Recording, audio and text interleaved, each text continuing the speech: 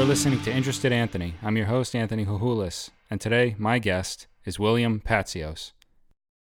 So today on the show, we have a very special guest. I think this is going to be a great interview. He is an environmentalist. That's what he studied at UMass. He is an adventurer. He's one of the top NHL gamers and gamers in general in the world. At your highest ranking, you were in the top 10 in World of Chell, and one of the people on your teams, one of your buddies, was number 1. What does it take to be a top 10 gamer? Well, so pretty much when NHL 20, actually, kind of got to backtrack a little bit. We've been playing NHL for so long since Gretzky 94 and 64, dude. We went back like that far. We've been playing NHL for so long, so it's good to kind of like build a crew to play with. And me and my homies have been playing NHL for a long time, so we've kind of just like grown with each other through the years. And the last couple of years, NHL has taken a little bit of a different turn, in which case you can do these like 3-on-3 tournaments. So it's like you get your best 3 and you play against 3s all over the world. So they have this ranking system now in NHL 3s, and it keeps track of your rank a little bit more specific than it was before. Like other games, naturally, as games have gotten better and more precise and stuff, they keep track of the advanced metric stats, yada yada yada, whatever. But we've kind of like made a point to try to see how we could climb these leaderboards the last couple of years in this World of Chell contest, if you will, or championship, and we've done pretty good, dude. So last year, at the end of last year, we were elite. We were in Division 1 and like in the Chell Championship and stuff, and World of Chell, and we were like, let's see if we can carry this over to NHL 20. I think it came out in August of 2019. So me and a couple of my close friends that I play with, we like got it like day 1. I think we even like pre-ordered it or whatever. Like, but we've been grinding so hard. So I play D, so I'm top 10 D, and D is ranked a little bit different than offense. You either like play offense or defense, because it's 3-on-3, so it's 1 D and 2 offense. Okay. So like a lot of people play offense, so I over the years have adopted D because it's way more badass. A, B, you get away with having like a bigger build to just like smoke people. But it's funny, actually, I don't mean to digress, but I play with a lot of people online. I've built like this pretty large online gaming community, and everybody wants to play offense. So like, what happens when you get 4 people who want to play offense? No one wants to play D. So what happens? Your boy gets called. Oh, we need the elite. We need the elite D. So they hit me up. But no, me and a couple of my homies, we've been grinding for a couple of years, and we have our little core. And my buddy JD Ruth 420. That's his Xbox name. He managed to get to number 1 in World of Chell in 3s, dude, which is wicked sick. Number 1 in the world. It's pretty nuts. I tell that to people, and they're like in the world, dude. But it's out of you look at it, and the list is like never ending. There's like millions of people, and you scroll it, like filter top 100. Boom, number 1 was JD for like weeks. So naturally, like me playing with him, we just tried to stay at the top. So like it's hard to crack. It's hard to crack a top 100 D, let alone top 10, because you like stay back. You know what I mean? I'm constantly like, I don't get to like get in there or score or whatever. So like I have to either win games or like get down on the assists. So it's like that's why like I think I have like 3,000 assists, which is wicked and sick. Is it just a factor of putting the hours in, or have you found, is there like a little secret you can dish out? I say it's a combo of both. So the hours definitely are one thing that matters, because people who grind are going to be grinding. And if like your goal is to try to like get on top, then you got to grind. I mean, I work and stuff like that. So it's like, it's not like my job compared to these, streamers and dudes who are like on Instagram and stuff like that, which we can actually get to a little bit later. But these people who actually like put in the time to be number 1. And it's funny because it's like a hobby between me and my homies, like after work, and we still are at the top of the leaderboards. Like, so imagine the damage that we could do if we like tried. So, like I was saying, we're kind of in the process of starting a team Instagram. My buddy JD runs it. I think it's I don't know. I'm not really too savvy on the Insta and the Facebooking, but his handle is Chell Silky Mitts, hashtag Chell Silky Mitts, or at Chell Silky Mitts on Yeah. Instagram. So you'll see a lot of our clips on there. I'm on there all the time, and he's gotten picked up by like the World of Chell clips and like at like EA. I think it's EA Sports NHL clips or like NHL clips 20. They Mm-hmm. are reposting his clips and they get mad views. So we're hoping that we're going to be able to pull the stream game out soon and do that. So stay tuned on that. It's going to be pretty sick. How do people usually go about like monetizing or pursuing stuff like that? I would say you got to stream and you got to build your stream following. You got to be good first of all. So like what we do is we don't go out there and just like clown around and lose games. Like if you watch us, you'll definitely be like, damn, that's some pretty cool shit because we've like figured out the controls like really good in terms of the passing and the deking and stuff like that. And no one else is doing some of the stuff that we're doing out there. We know because I get it's funny because I get so much hate. We get so much hate mail from people being like, "Oh, you trash, you suck, oh, like kill yourself," because they got tooled on, like beat down to a pulp. You know what I mean? They're so mad that they just have to send out this crazy hate mail. But yes, I mean, again, as far as like what I know about monetizing and stuff like that, this type of business, I mean, you get your following, and then you stream, and then you build your stream, you build your stream following, and then you get your patrons or Patreons or whatever they're called. Mm-hmm. They contribute to you in the beginning, so you can start to kind of build up your thing. And then I think once you get a certain amount of following, right, YouTube picks you up and starts, or Google picks you up and they start sending you checks to keep the content coming. I mean, right? Is it something like that? Isn't that how it goes? Yeah, I think you're right because Google bought YouTube. So it's been through Google, through their like ad platform. A lot of people have been nervous about that, and I'd be interested to get your take on it now that you're getting into it and there are a lot of options for you. Ever since that adpocalypse, I don't know if you heard about that, when YouTube started like demonetizing a lot of videos and people who were making millions went down to making like thousands. Is there any concern over the exact platform you use for advertising? Have you thought about hosting your own videos or doing a different, like a JW player, doing your own ads on it and stuff like that? Well, it is funny that you say that. So Mixer, I don't know if I'm sure you heard of Mixer. Mixer is at the Microsoft and like Xbox based streaming platform. So what we all do, what we all have, and what we all do is we all have the Mixer account. So what you do is like, let's say, just for us in the beginning, Mm-hmm. or this is how like we've started kind of doing it. Anybody who plays Xbox has a Mixer account and has a Mixer account has the ability to broadcast, and it's like wicked simple, wicked easy. All you do is you hit your menu button, side scroll over 2 spots, and the Mixer option is right there, and pretty much anyone can broadcast their gaming, and like game streaming is so huge right now, dude. Between Fortnite and the sports games, I'm sure. Like I remember, dude, when games like first started kind of popping on the mainstream, and I remember like the Madden bus, dude. That was like the ultimate platform to get on. Madden is like one of my favorite games. That and NHL, my 2 favorites. But dude, to ever get on the Madden bus was like the mecca, like the pillar to get on there. And I would always like talk to my homies. We joke around like, "Oh, Madden bus is coming to Boston. Let's go try out." And it's like, dude, there's thousands of kids there trying to play, and you got to win like so many games, and it's a really big hassle. And nowadays, it's like with the streaming, it's like you can kind of get shortcutted. It gets shortcutted because you don't have to compete with a bunch of people. But I mean, if you're good and you put in the time, and you're kind of interesting or whatever, a lot of people watch you. Dude, to be honest, I'm a little bit older. I still don't really get the concept of it because I would rather just play the game than watch people play.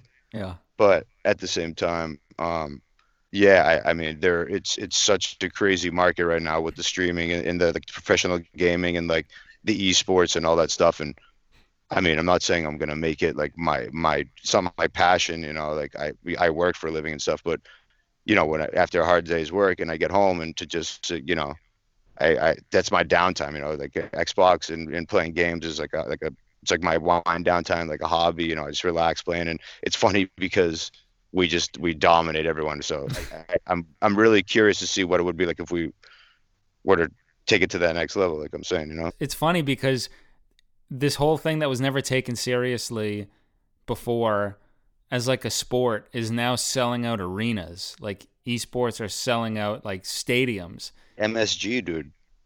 Like Like like the Overwatch League, dude, that's there's like mad drama too. Like it's crazy.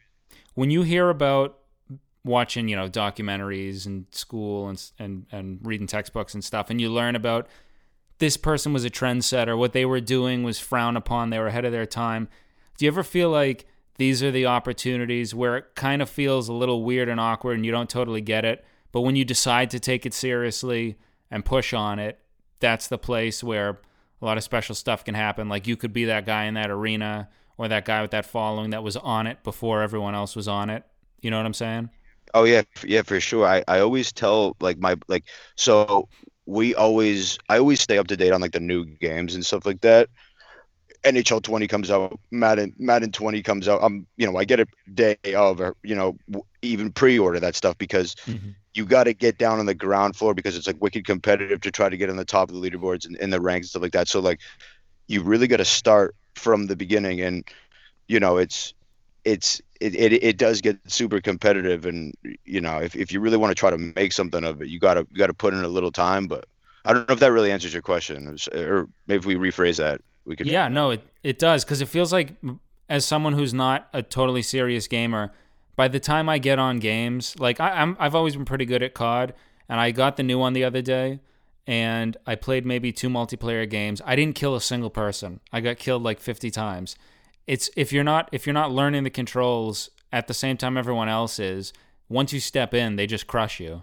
Exactly. That's why it sucks for the gaming industry too, because it's hard to get new players in because unless you're like in on it or whatever, like there's not really such thing as a casual gamer anymore. Right. I used to be, I used to be, I've had like different phases, like growing up, I would play them a lot, and then I wouldn't. Recently, I've been it's like one of the things that I love doing. And it's like crazily enough, dude, to draw a parallel with the whole coronavirus. So, like it it's still a way for people to connect and still Yeah. game. And it's funny because I'm getting all these pop-ups on my like homepage. Like Xbox gives you like a home page where it has like an activity feed and what your friends are doing, achievements unlocked and all that stuff. I don't You play PlayStation, I don't really know if it has something similar. But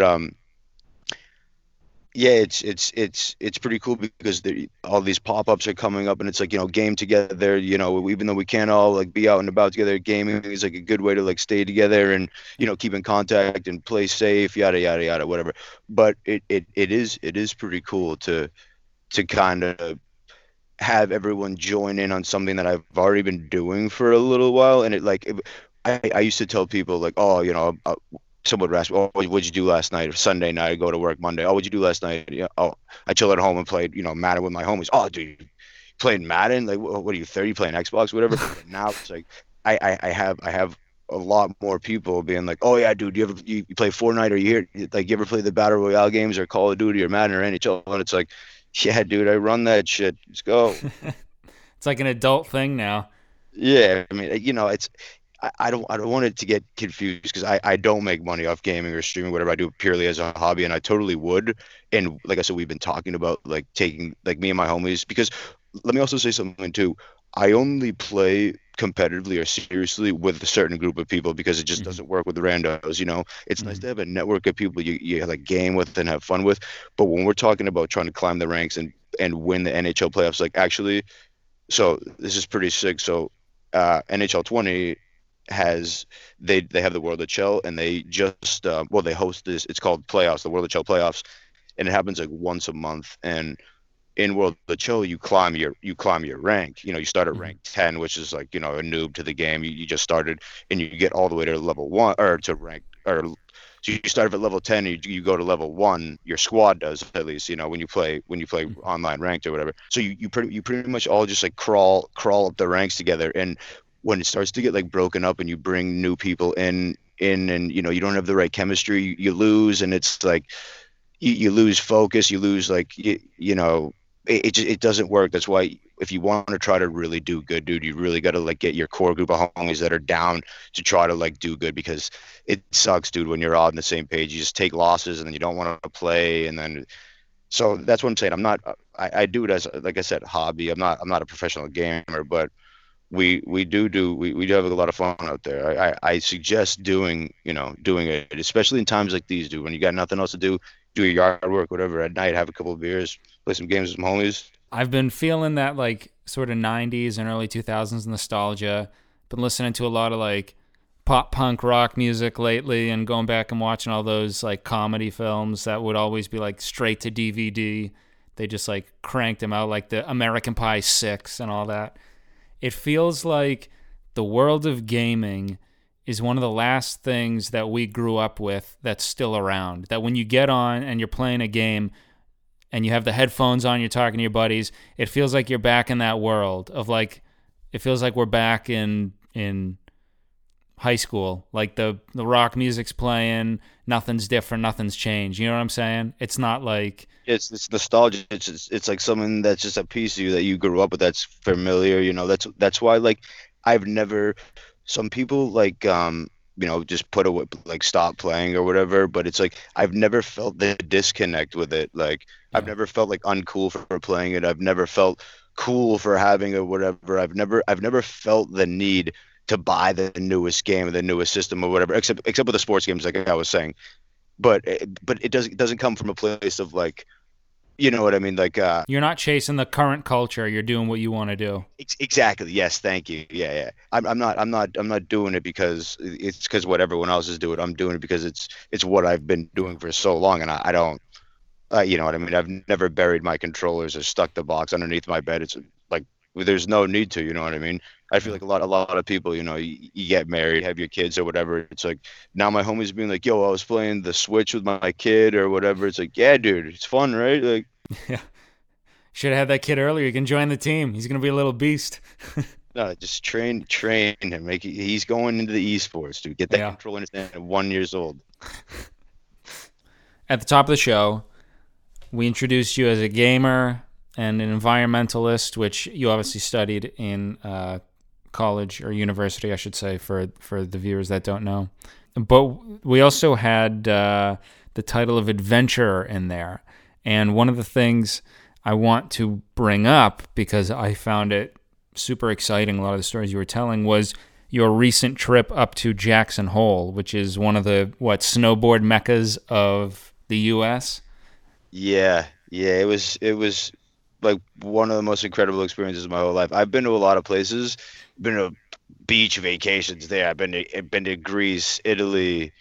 I've seen the Acropolis and like those ancient. Well, okay, so seeing the ancient Greece is pretty sick. I mean, that might be at the top, but at the same time, I did do this Jackson Hole, Wyoming snowboard trip with a couple of my homies, and it was wicked epic. And if you guys know anything about how this 2019 2020 winter storm season was, it's one of the most epic seasons on record in the past 100 years. You ask anyone who is into snowboarding and into alpine sports, they'll tell you that this season is off the record, and we couldn't have struck gold like any harder, because residents of Jackson that have been there for 30 years said that this was the most epic winter that they've ever experienced. Not to mention, Jackson is one of the most epic places to even like ski or snowboard in the whole world on a regular basis. I was in powder 6 feet, 5 to 6 feet deep.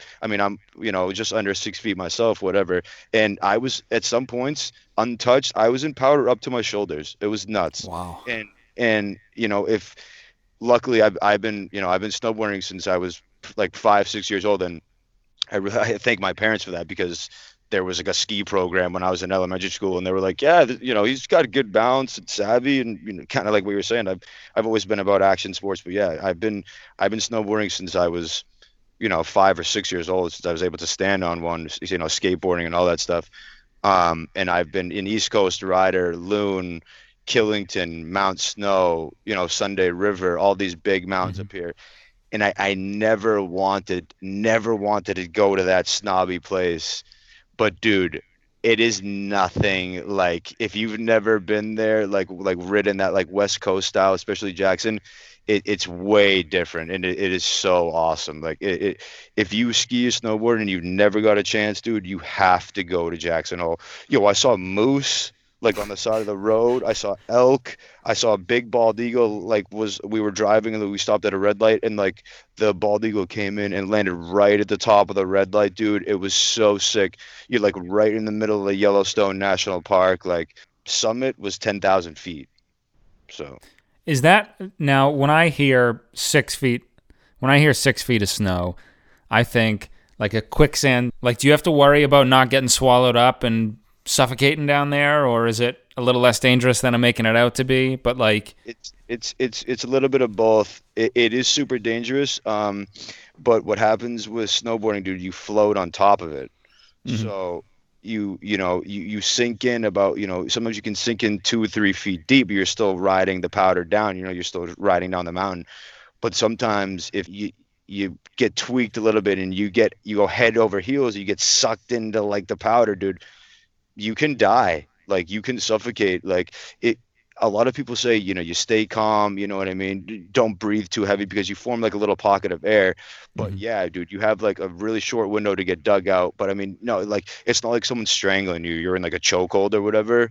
But it's not like drowning either, where you're like underwater. But it's at the same time, it's like in a very tight little enclosed space, and that's if you get lucky. I mean, I'm not trying to downplay avalanches by any means. You get caught in an avalanche, you get packed in there. There's no air bubble. You get snow in your mouth, in your throat, like packed tight. But where I was, you're doing the glade skiing and stuff like that, and you can fall into these things. They're called tree wells. I'm not really too well versed or familiar, but it was one thing that I did a little research on when I went out to when I before I went out there. And it's like, picture the tree has all the branches around it, but then the stalk comes down really skinny. So what happens is a well forms around the stalk, but snow forms up like along the sides because it gets deflected off the branches. You know what I'm saying? So it Mhm. lands up or all along the branches, but underneath no snow forms because it's getting blocked by like the top of the tree. You know what I'm saying? Mhm. So there's a gap that you can't see because of the snow being like at eye level or whatever, or at the horizon or whatever.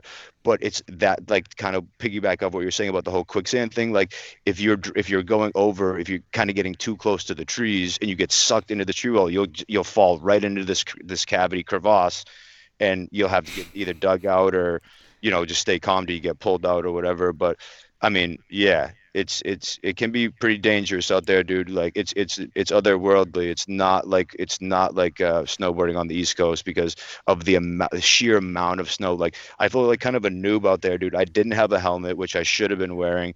I was like one of the only people who weren't wearing a helmet. But I feel confident enough in it where I don't normally wear a helmet anyways. But being in like unfamiliar territory, I probably should have been wearing it with, just under the circumstances. But that's beside the point. And then I saw a lot of people with backpacks with like avalanche gear with like little mini shovels and like dig out gear and strobe Mhm. lights and flashlights and all that stuff.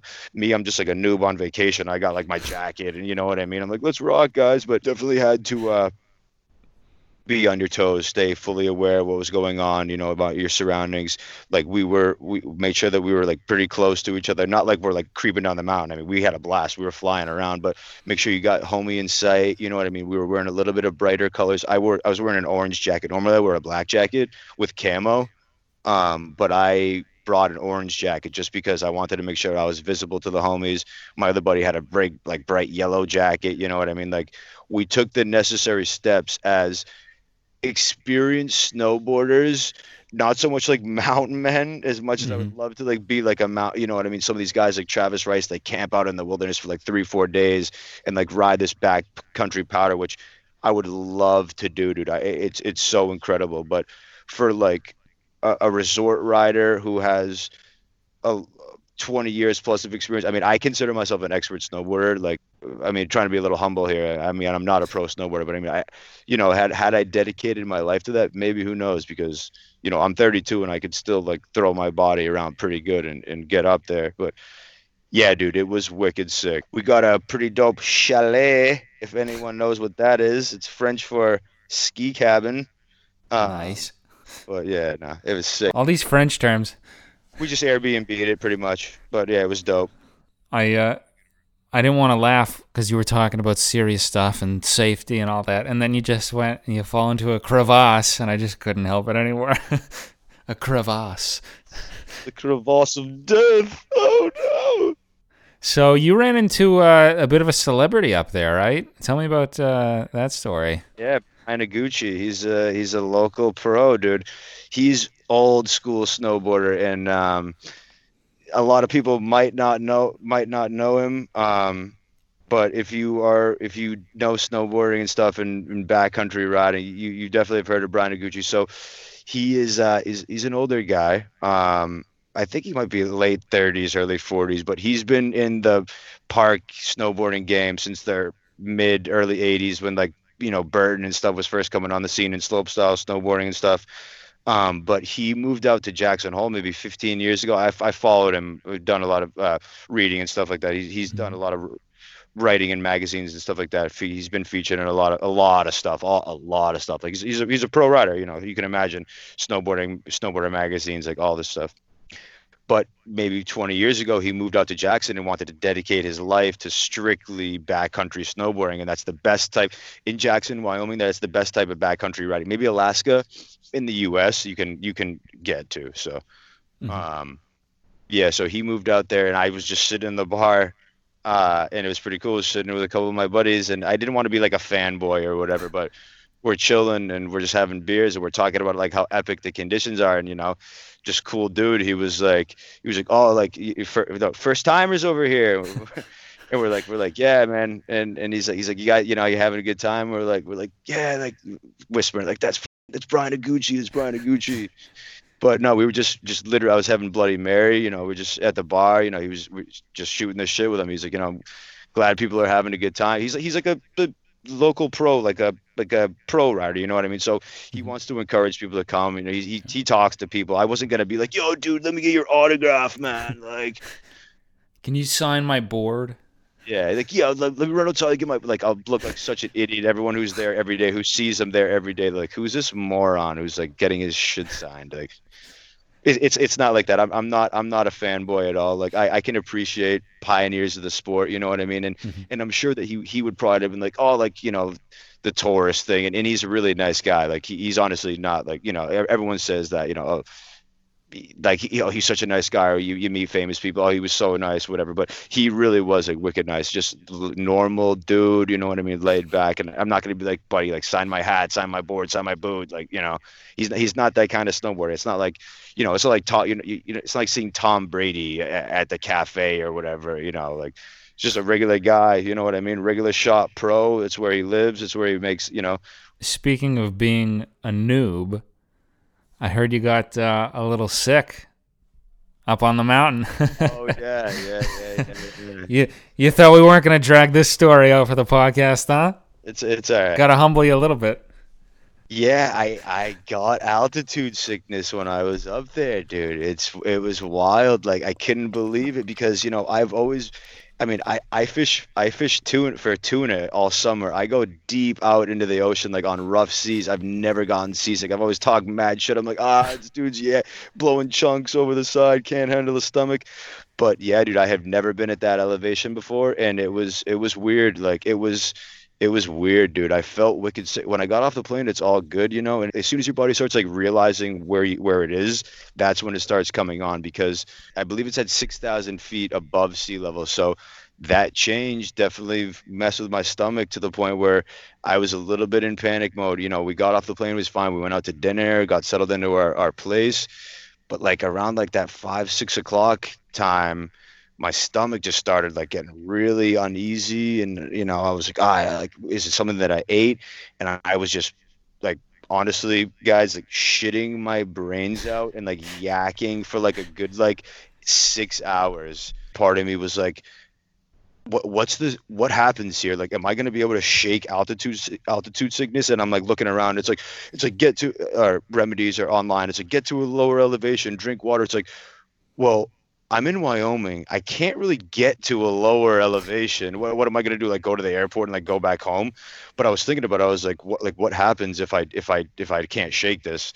So I honestly thought about coming home, but I was like, I have to power through this. So I was like, boys, I'll catch you in the AM. Like I'm crashing out. They didn't do anything. I think they had a couple of beers, maybe played some beer pong, whatever.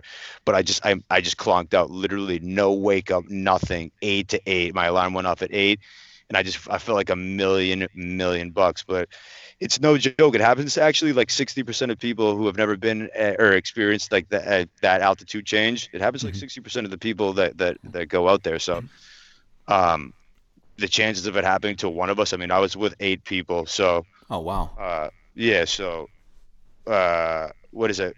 60 or six out of, or what is it? Yeah, five of us would have got it, whatever it is. I was thinking 10. I was trying to chop 10, divide, carry the 1.